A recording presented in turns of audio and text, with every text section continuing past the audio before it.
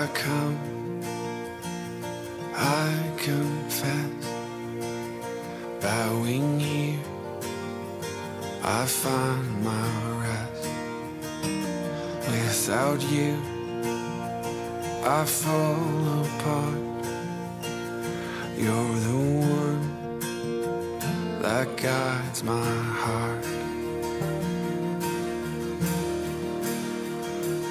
Lord, I need you. Oh, I need you.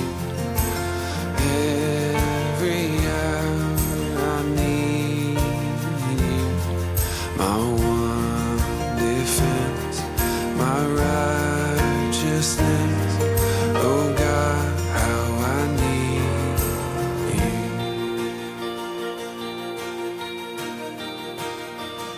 Where sin runs deep, your grace is more. Where grace is found is where you are. Where you are, Lord, I am free. Holiness is Christ in me. Lord, I need you. Oh, I need you. Every hour I need you. My one defense, my righteousness. Oh God, how I need you. So teach my soul to rise to you. When temptation comes my way, when I cannot stand, I'll fall on you. Jesus, you're my hope and stay. Lord, I need you. Oh, I need you. Every hour I need you. My one defense, my righteousness. Oh God, how I need you. You're my one defense, my righteousness. Oh God, how I need you. My one defense, my righteousness. Oh God, how I need you.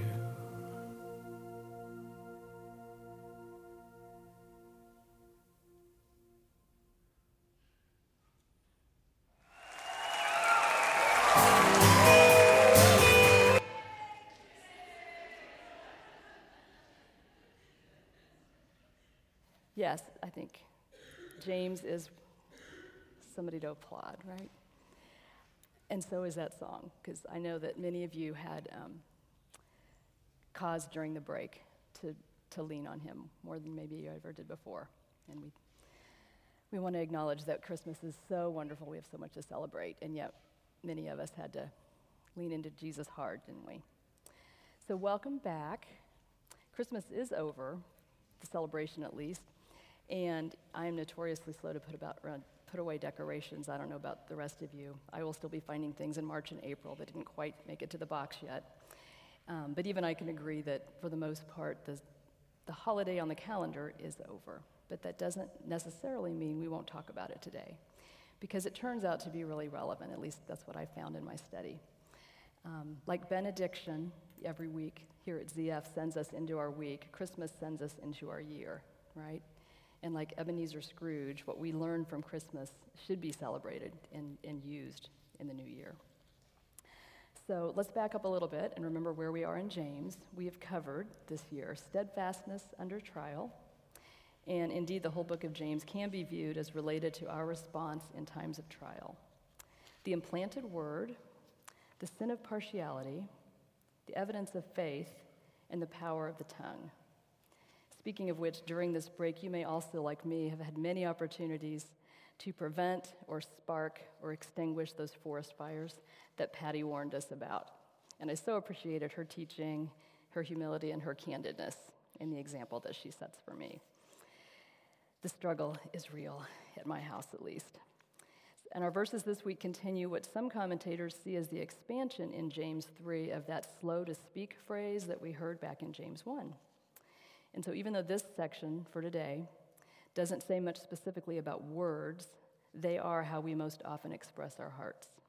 What we say, the tone, the volume, how quickly we say it, in my case at least, reflects our hearts and impact the peace or lack thereof in our relationships. And we, in fact, demonstrate the source of our wisdom with our words and our actions, most of which have to do with the way we treat other people. So James 3, godly wisdom. Do you have a word of the year?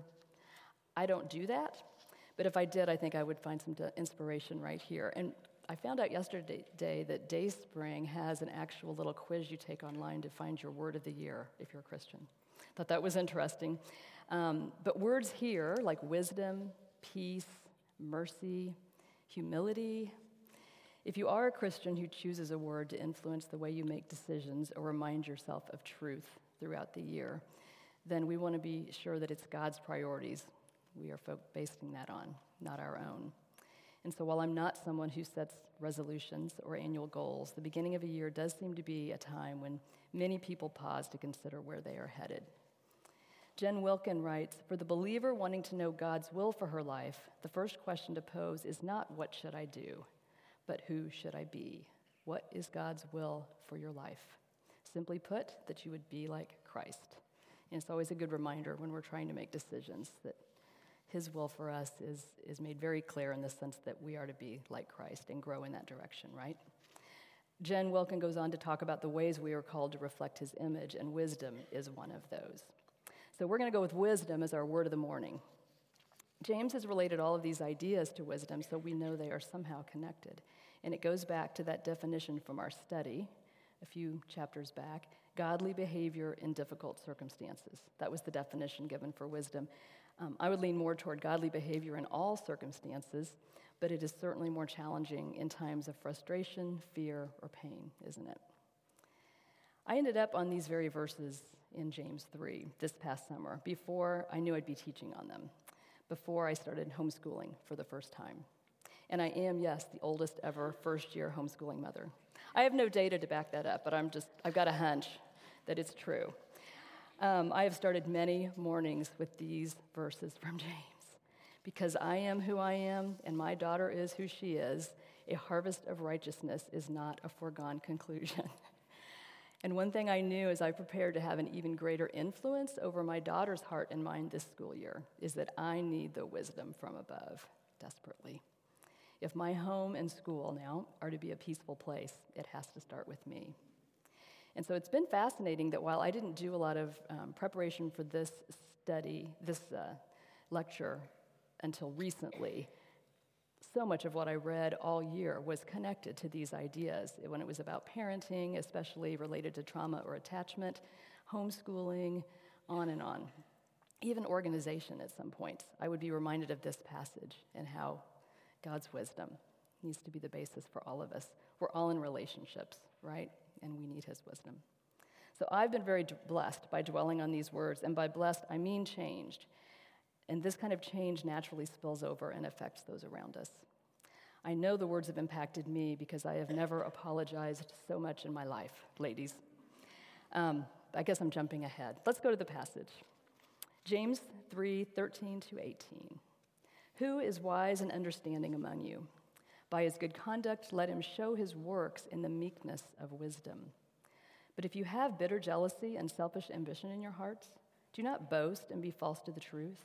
This is not the wisdom that comes down from above, but is earthly, unspiritual, demonic.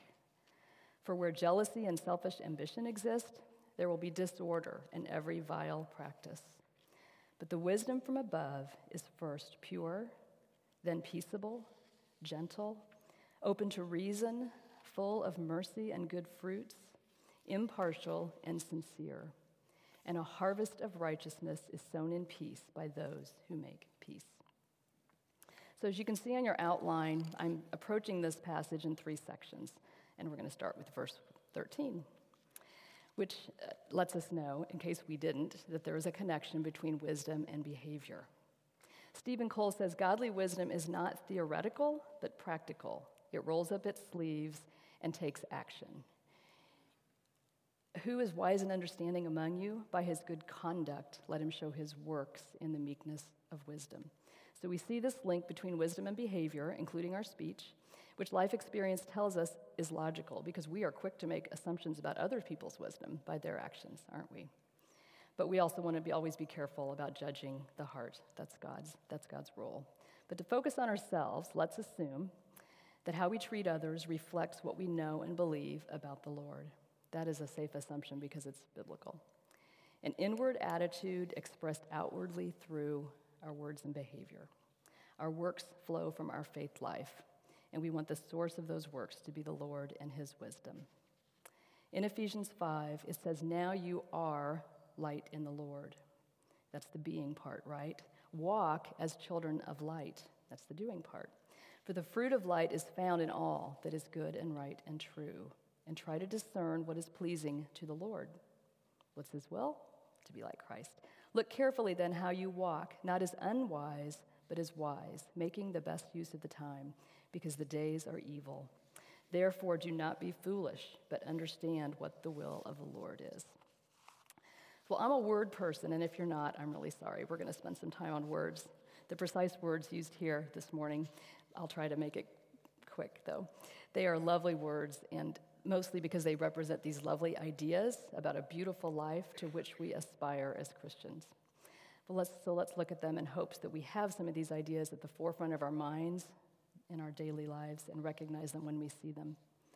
So the first word, I think, will be, I'm skipping down to conduct, I guess. I've got them in a different order than you do. I apologize.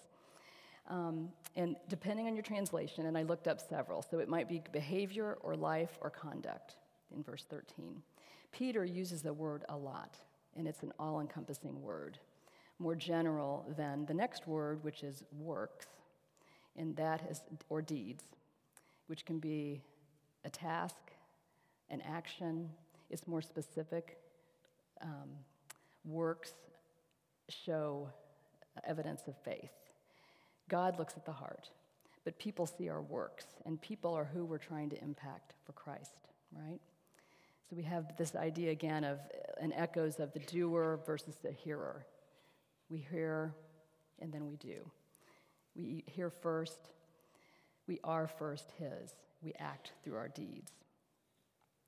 The word wise, insight or skill, human or divine, intelligence. Jesus increased in wisdom and in stature and favor with God and man. So where I could find a verse related to Christ, you'll see that mentioned. I know there are lots of verses here. I'm not going to read all those. Do not worry.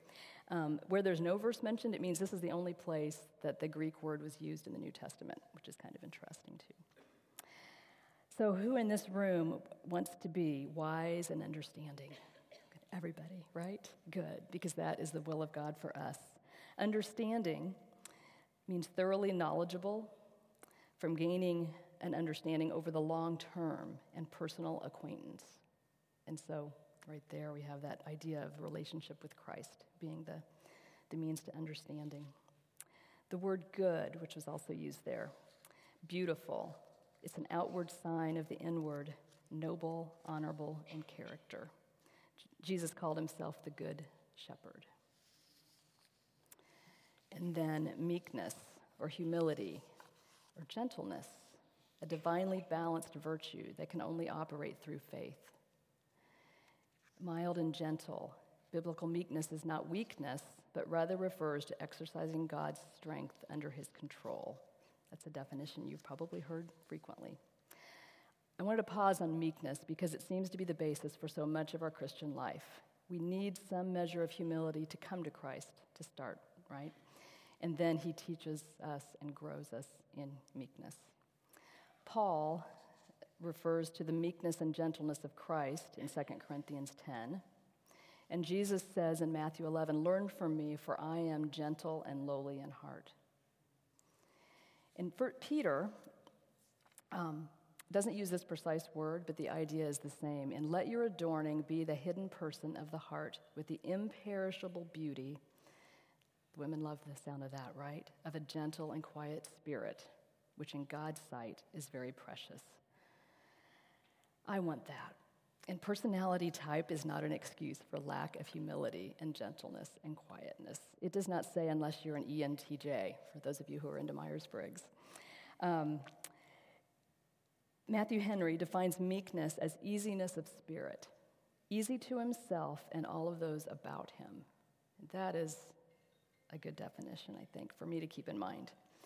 It reminds me of what the lesson said about trusting God and being set free from self-defensiveness and self-promotion. It's this idea of resting and being still and knowing we don't have to act quickly because we have confidence in the Lord. And so verse 13, again, tells us that wisdom combines being and knowing and hearing with this idea of doing. ESV makes a distinction between the intellectual knowing and behavioral of doing, and that all is combined. Stephen Cole wrote, "True wisdom is based on knowledge, but it is more than knowledge. It is the ability to live in a manner pleasing to God because you understand His truth and you live in constant submission to His Spirit, applying that truth to all of life." Submission, meekness. We want to be wise, not in our own eyes, but in God's eyes and in His truth. So moving on to verses 14 to 16, it talks here about bitter jealousy and selfish ambition, boasting, falseness, it gets worse, earthly, unspiritual, demonic, vile practices, disorder.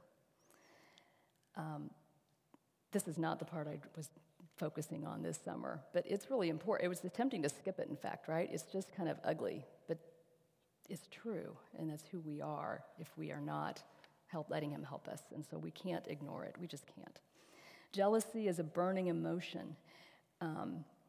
The word there, the Greek word, can mean positive, zeal, or it can mean negative, jealousy. And while we do want to be zealous, we don't want to be jealous, right? Selfish ambition refers to rivalry and self-seeking. And vile or evil, wicked, worthless, bad. These things are from Satan. And relational disorder, which was something I hadn't really thought about making that connection, but in these verses you see that confusion and relational disorder come from the devil. That's sobering because we can see that all around us, right? In the world, in our homes, and in ourselves. But Jesus came to destroy the works of the devil. That's from 1 John. John Piper wrote, "The frustration that the bad things you hate about yourself or your situation can't be changed. That's what Christmas came to destroy. The devil works to take the good and bring the bad, and Jesus came to destroy the works of the devil." That's a fact of history and a message of hope for a new year of peace when we can be inspired by Christmas. Well, there's a lot in 1 Corinthians about earthly wisdom, and we were sent there in our lesson, but here's a bit more from chapter 1, verse 20. "Where is the one who is wise? Where is the scribe? Where is the debater of this age? Has not God made foolish the wisdom of the world? For since in the wisdom of God the world did not know God through wisdom, it pleased God through the folly of what we preach to save those who believe. For Jews demand signs and Greeks to seek wisdom. But we preach Christ crucified, a stumbling block to Jews and folly to Gentiles. But to those who are called, both Jews and Greeks, Christ, the power of God and the wisdom of God. For the foolishness of God is wiser than men, and the weakness of God is stronger than men." And down to verse 30, "Because of him you are in Christ Jesus, who became to us wisdom from God, righteousness and sanctification and redemption, so that as it is written, let the one who boasts boast in the Lord." It comes from him, not from ourselves. Okay, verses 17 to 18. "The wisdom from above is first pure, then peaceable, gentle, open to reason, full of mercy and good fruits, impartial and sincere, and a harvest of righteousness is sown in peace by those who make peace." Well, I grew up with wonderful parents, They are admirable in many ways. They are quick to think and quick to speak. And in my house, we didn't apologize. We were not slow to speak people. My whole family's kind of that way. So this was all new to me, honestly, when I came to the Bible. We just didn't try to behave this way. It wasn't even the goal. But isn't that how we really want our homes to be? Abundant in the sense of peace and mercy and love. No matter how we decorate, if we're minimalists with our possessions, we still want abundance in these ways. We want our homes to be pure, peaceable, and so forth. So pure means free from ceremonial defilement, holy or sacred.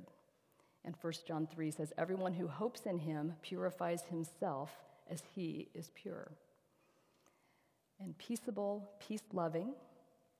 1 Peter says we should turn away from evil and do good, seek peace, and pursue it. And we'll talk more about peace today. Gentle, considerate, yielding, mild, forbearing. Gentle in the sense of truly fair, by relaxing overly strict standards in order to keep the spirit of the law. That was one explanation of the word. Open to reason, willing to yield, compliant, accommodating. Easy to come to terms with because already willing. I think I like that. That should be helpful. Mercy, pity, and compassion. In Jude 1, it says, keep yourselves in the love of God, waiting for the mercy of our Lord Jesus Christ that leads to eternal life. We want to be people who extend the mercy that we have received from him. The word good is used here to describe the fruit. And Jesus used this same word in Matthew 19 when he said, why do you ask me about what is good? There is only one who is good. It means inherently or intrinsically good. Fruit indicates everything done in true partnership with Christ. And Jesus himself said, you will recognize them by their fruits. Are grapes gathered from thorn bushes or figs from thistles? So every healthy tree bears good fruit, but the diseased tree bears bad fruit. We're told to be fruit bearers, good fruit bearers. Impartial, without uncertainty, unwavering loyalty, wholehearted. Sincere, without hypocrisy, free from any hidden agendas or selfish motives.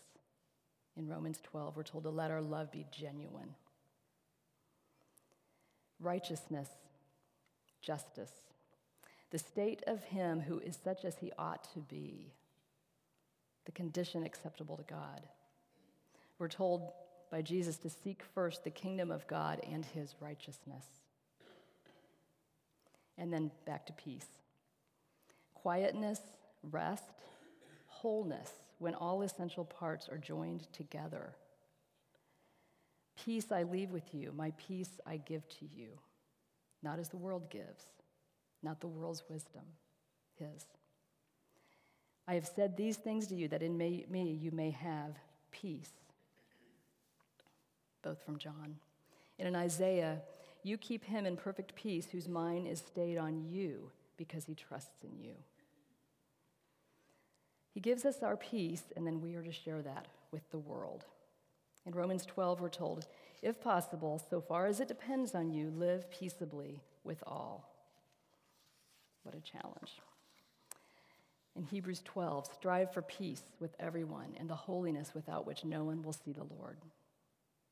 So we get to this verse 18, and it feels like the climax of the passage, right? The goal of sowing peace is a harvest of righteousness. John Piper, in considering this passage, looked back at the verses again from John 1, and where it says the anger of man does not produce the righteousness of God, and says so he's looking at those words and playing with them a little, but concluding sowing in strife will not produce a harvest of righteousness. The words are so similar there, the righteousness, the production, what comes from it, the outcome. So the positive counterpart is that sowing in peace will produce a harvest of righteousness. And harvests, Stephen Cole says, are not accidental or serendipitous. As any gardener knows, harvests are generally deliberate. They might not come out as we planned, but they certainly won't produce something we didn't plant, right? We'll have a crop, but will it be righteousness? And that depends on what we planted. So we're going to talk about peace a little bit longer here. James Bryan Smith wrote, "Peace is not merely the absence of strife, it is the presence of harmony." The idea of peace is not what solves conflict, the idea of peace. It is the peace of Jesus that provides the power we need to live and work in harmony. And let's be clear, making peace does not make you righteous, right? We don't have a works-based faith. Good works don't necessarily even reflect God's wisdom. We can't earn holiness. But loving Him as our motivation will lead to these good things, including peace. It doesn't say, actually, whose righteousness will result. Certainly our own. But I also have been considering how my actions affect other people. To what extent am I responsible for an atmosphere that is contentious or unpeaceful? If I sometimes excuse my own sin because of other people's actions, justified or not, can they not do the same thing? We're not directly responsible for their sin, but the environment can be helpful one way or the other, right? As C.S. Lewis said, we are helping each other toward that ultimate destiny. So you want to keep that in mind. I think that if we needed to be convinced that we're supposed to live this way, we could look at Ephesians 4, we could look at Colossians 3, where we're urged to walk with humility and gentleness, with patience, where we're told to put on meekness, patience, kindness, and humility, and above all, put on love, which binds everything in perfect harmony. Sounds like peace. So who are we to be if all these things are true, if we believe the Word of God, which we do? 2 Corinthians says, "Therefore, if anyone is in Christ, he is a new creation. The old has passed away, behold, the new has come. All this is from God, who through Christ reconciled us to himself and gave us the ministry of reconciliation. That is, in Christ, God was reconciling the world to himself, not counting their trespasses against them, and entrusting to us the message of reconciliation. Therefore, we are ambassadors for Christ, God making his appeal through us. We implore you on behalf of Christ, be reconciled to God. For our sake, he made him to be sin who knew no sin, so that him we might become the righteousness of God." I love how those words keep popping up. That is 2 Corinthians 5. I'm not sure that's on your outline. So among other things, we are his ambassadors. Ambassadors are official envoys or authorized representatives or messengers. They have skill in handling affairs without arousing hostility. That's the definition of diplomacy, but they're closely related, right? They bring peace. And Paul David Tripp says, the only thing an ambassador does, if he's interested in keeping his job, is to faithfully represent the message, methods, and character of the leader who has sent him. We are speaking for him. I am speaking for him, or should be, in my child's life and everyone else around me, including the non-believers that I run into. Would he be grim-faced, tight-lipped, short in his responses? Would he be impatient or sarcastic in cutting ways? I'm speaking for him, ladies. So are you. Do we want to reflect the wisdom from above or earthly wisdom? Worse to consider demonic, right? Therefore, Ephesians 5 said, do not be foolish, but understand the will of the Lord. So as Jen Wilkins said, what is his will? To be like Christ. And in this lovely book, where she's talking about ways we should be like him, the last chapter is on wisdom. And she makes some clear distinctions here from James. Worldly wisdom self-promotes. Godly wisdom elevates others. Worldly wisdom seeks the highest place. Godly wisdom seeks the lowest place. Worldly wisdom avoids the mirror of the word. Godly wisdom submits to the mirror of the word. Worldly wisdom trusts in earthly possessions. Godly wisdom trusts in treasures in heaven. Worldly wisdom boasts. Godly wisdom is slow to speak. Worldly wisdom says trials will crush you. Godly wisdom says trials will mature you. She goes on, but she summarizes it by saying, simply thought, any thought, word, or deed that compromises our ability to love God is folly, utter foolishness, the height of stupidity.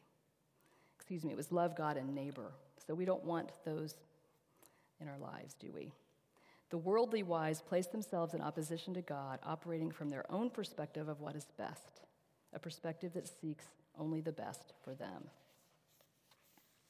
So I want to be that Proverbs 31 woman, right, who opens her mouth with wisdom and the teaching of kindness is on her tongue. But I'm not there. And if you'd been at my house, I wrote this last week. If you'd been at my house yesterday, so if you'd been at my house any day the last week, if you'd been at my house this morning, you would know I'm not there. But I'm not going to fall into a puddle of despair, to quote Laura Dunshee, because, as John Piper says, the path of obedience is the place where Christ meets us as our servant to carry our burdens and give us his power. He came to serve, not to be served. He came to help us do everything he calls us to do. So yes, we're told to be this, right? But we can't do it without him. Deuteronomy 4. So we're into the but how section, I guess. I feel like I missed a page, but I didn't. How are we going to do that? We're told to do it. We need to know that we can, right? Deuteronomy 4 says, see, I have taught you statutes and rules, as the Lord my God commanded me, that you should do them in the land that you are entering to take possession of it. Keep them and do them, for that will be your wisdom and your understanding in the sight of the peoples, who, when they hear all these statutes, will say, surely this nation, this great nation, is a wise and understanding people. For what great nation is there that has a God so near to it as the Lord our God is to us whenever we call upon him? So, calling upon him, knowing he's near, that's what helps us, right? We spend time with him in his word, reading, meditating on, and memorizing scripture. We don't do this without his help. Studying scripture is more than reading it and hearing it, but it's not less than. We aren't transformed just by reading the words. We need the Holy Spirit to use those words in our hearts and lives. Praying. Begging God to make me, this is by Abigail Dobbs, begging God to make me more like his son, repenting of my own sins, is actually not just for my good, but serves my husband, my children, and everyone I come in contact with. Of course, pray for others too, diligently, faithfully, regularly. Serve them in prayer. But remember, I love this, remember it is a true service to others to pray that God would help you treat them as a Christian ought to. We have to ask him for help, which means humbling ourselves. We know that asking him for help, especially in wisdom, the area of wisdom, pleases him when we remember the story of Solomon in 1 Kings. Solomon can ask for anything he wants, but he says, give your servant, therefore, an understanding mind to govern your people, that I may discern between good and evil. It pleased the Lord that Solomon had asked this. And God gave Solomon wisdom and understanding beyond measure, and breadth of mind like the sand on the seashore. He wants us to ask. He's pleased when we ask, and he will. He will provide.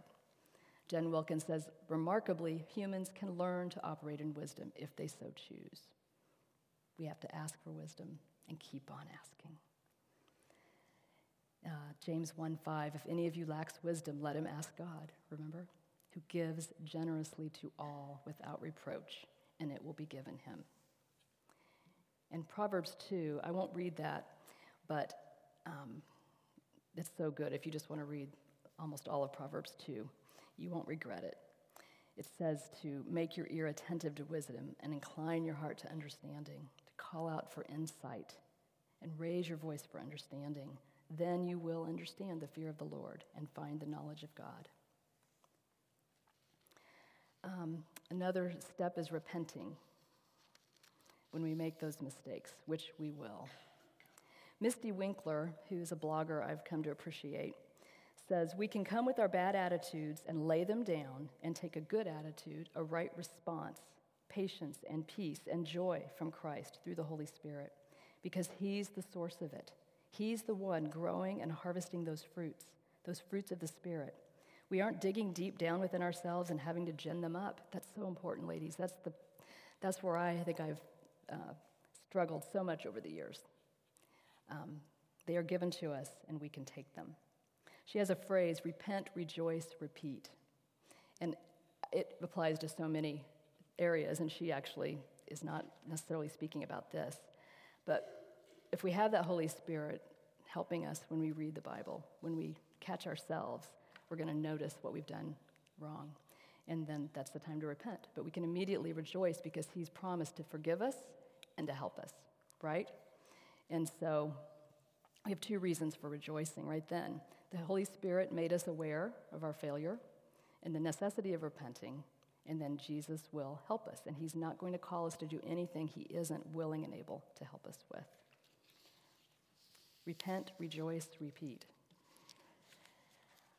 Apologizing. Sometimes that repentance will lead to apologies, right? As I said, I didn't grow up seeing that or experiencing it. It is hard. I'm getting better. I really am. In my earthly wisdom, I make things about myself too often and use impulsive, angry words. They don't create an atmosphere of peace, and they will not lead to righteousness, mine or anyone else's. I need the Holy Spirit to prompt me and show me and help me be slow to speak. I need to pause. Making peace can lead to a harvest of righteousness. That doesn't always mean apologizing, but it often does. It does mean reaching out and working toward resolution, certainly. And we can be peacemakers either by being gentle and submissive to start with, or by being humble and apologetic afterwards. If we're better at that first one, we don't have to do the second one quite as often, do we?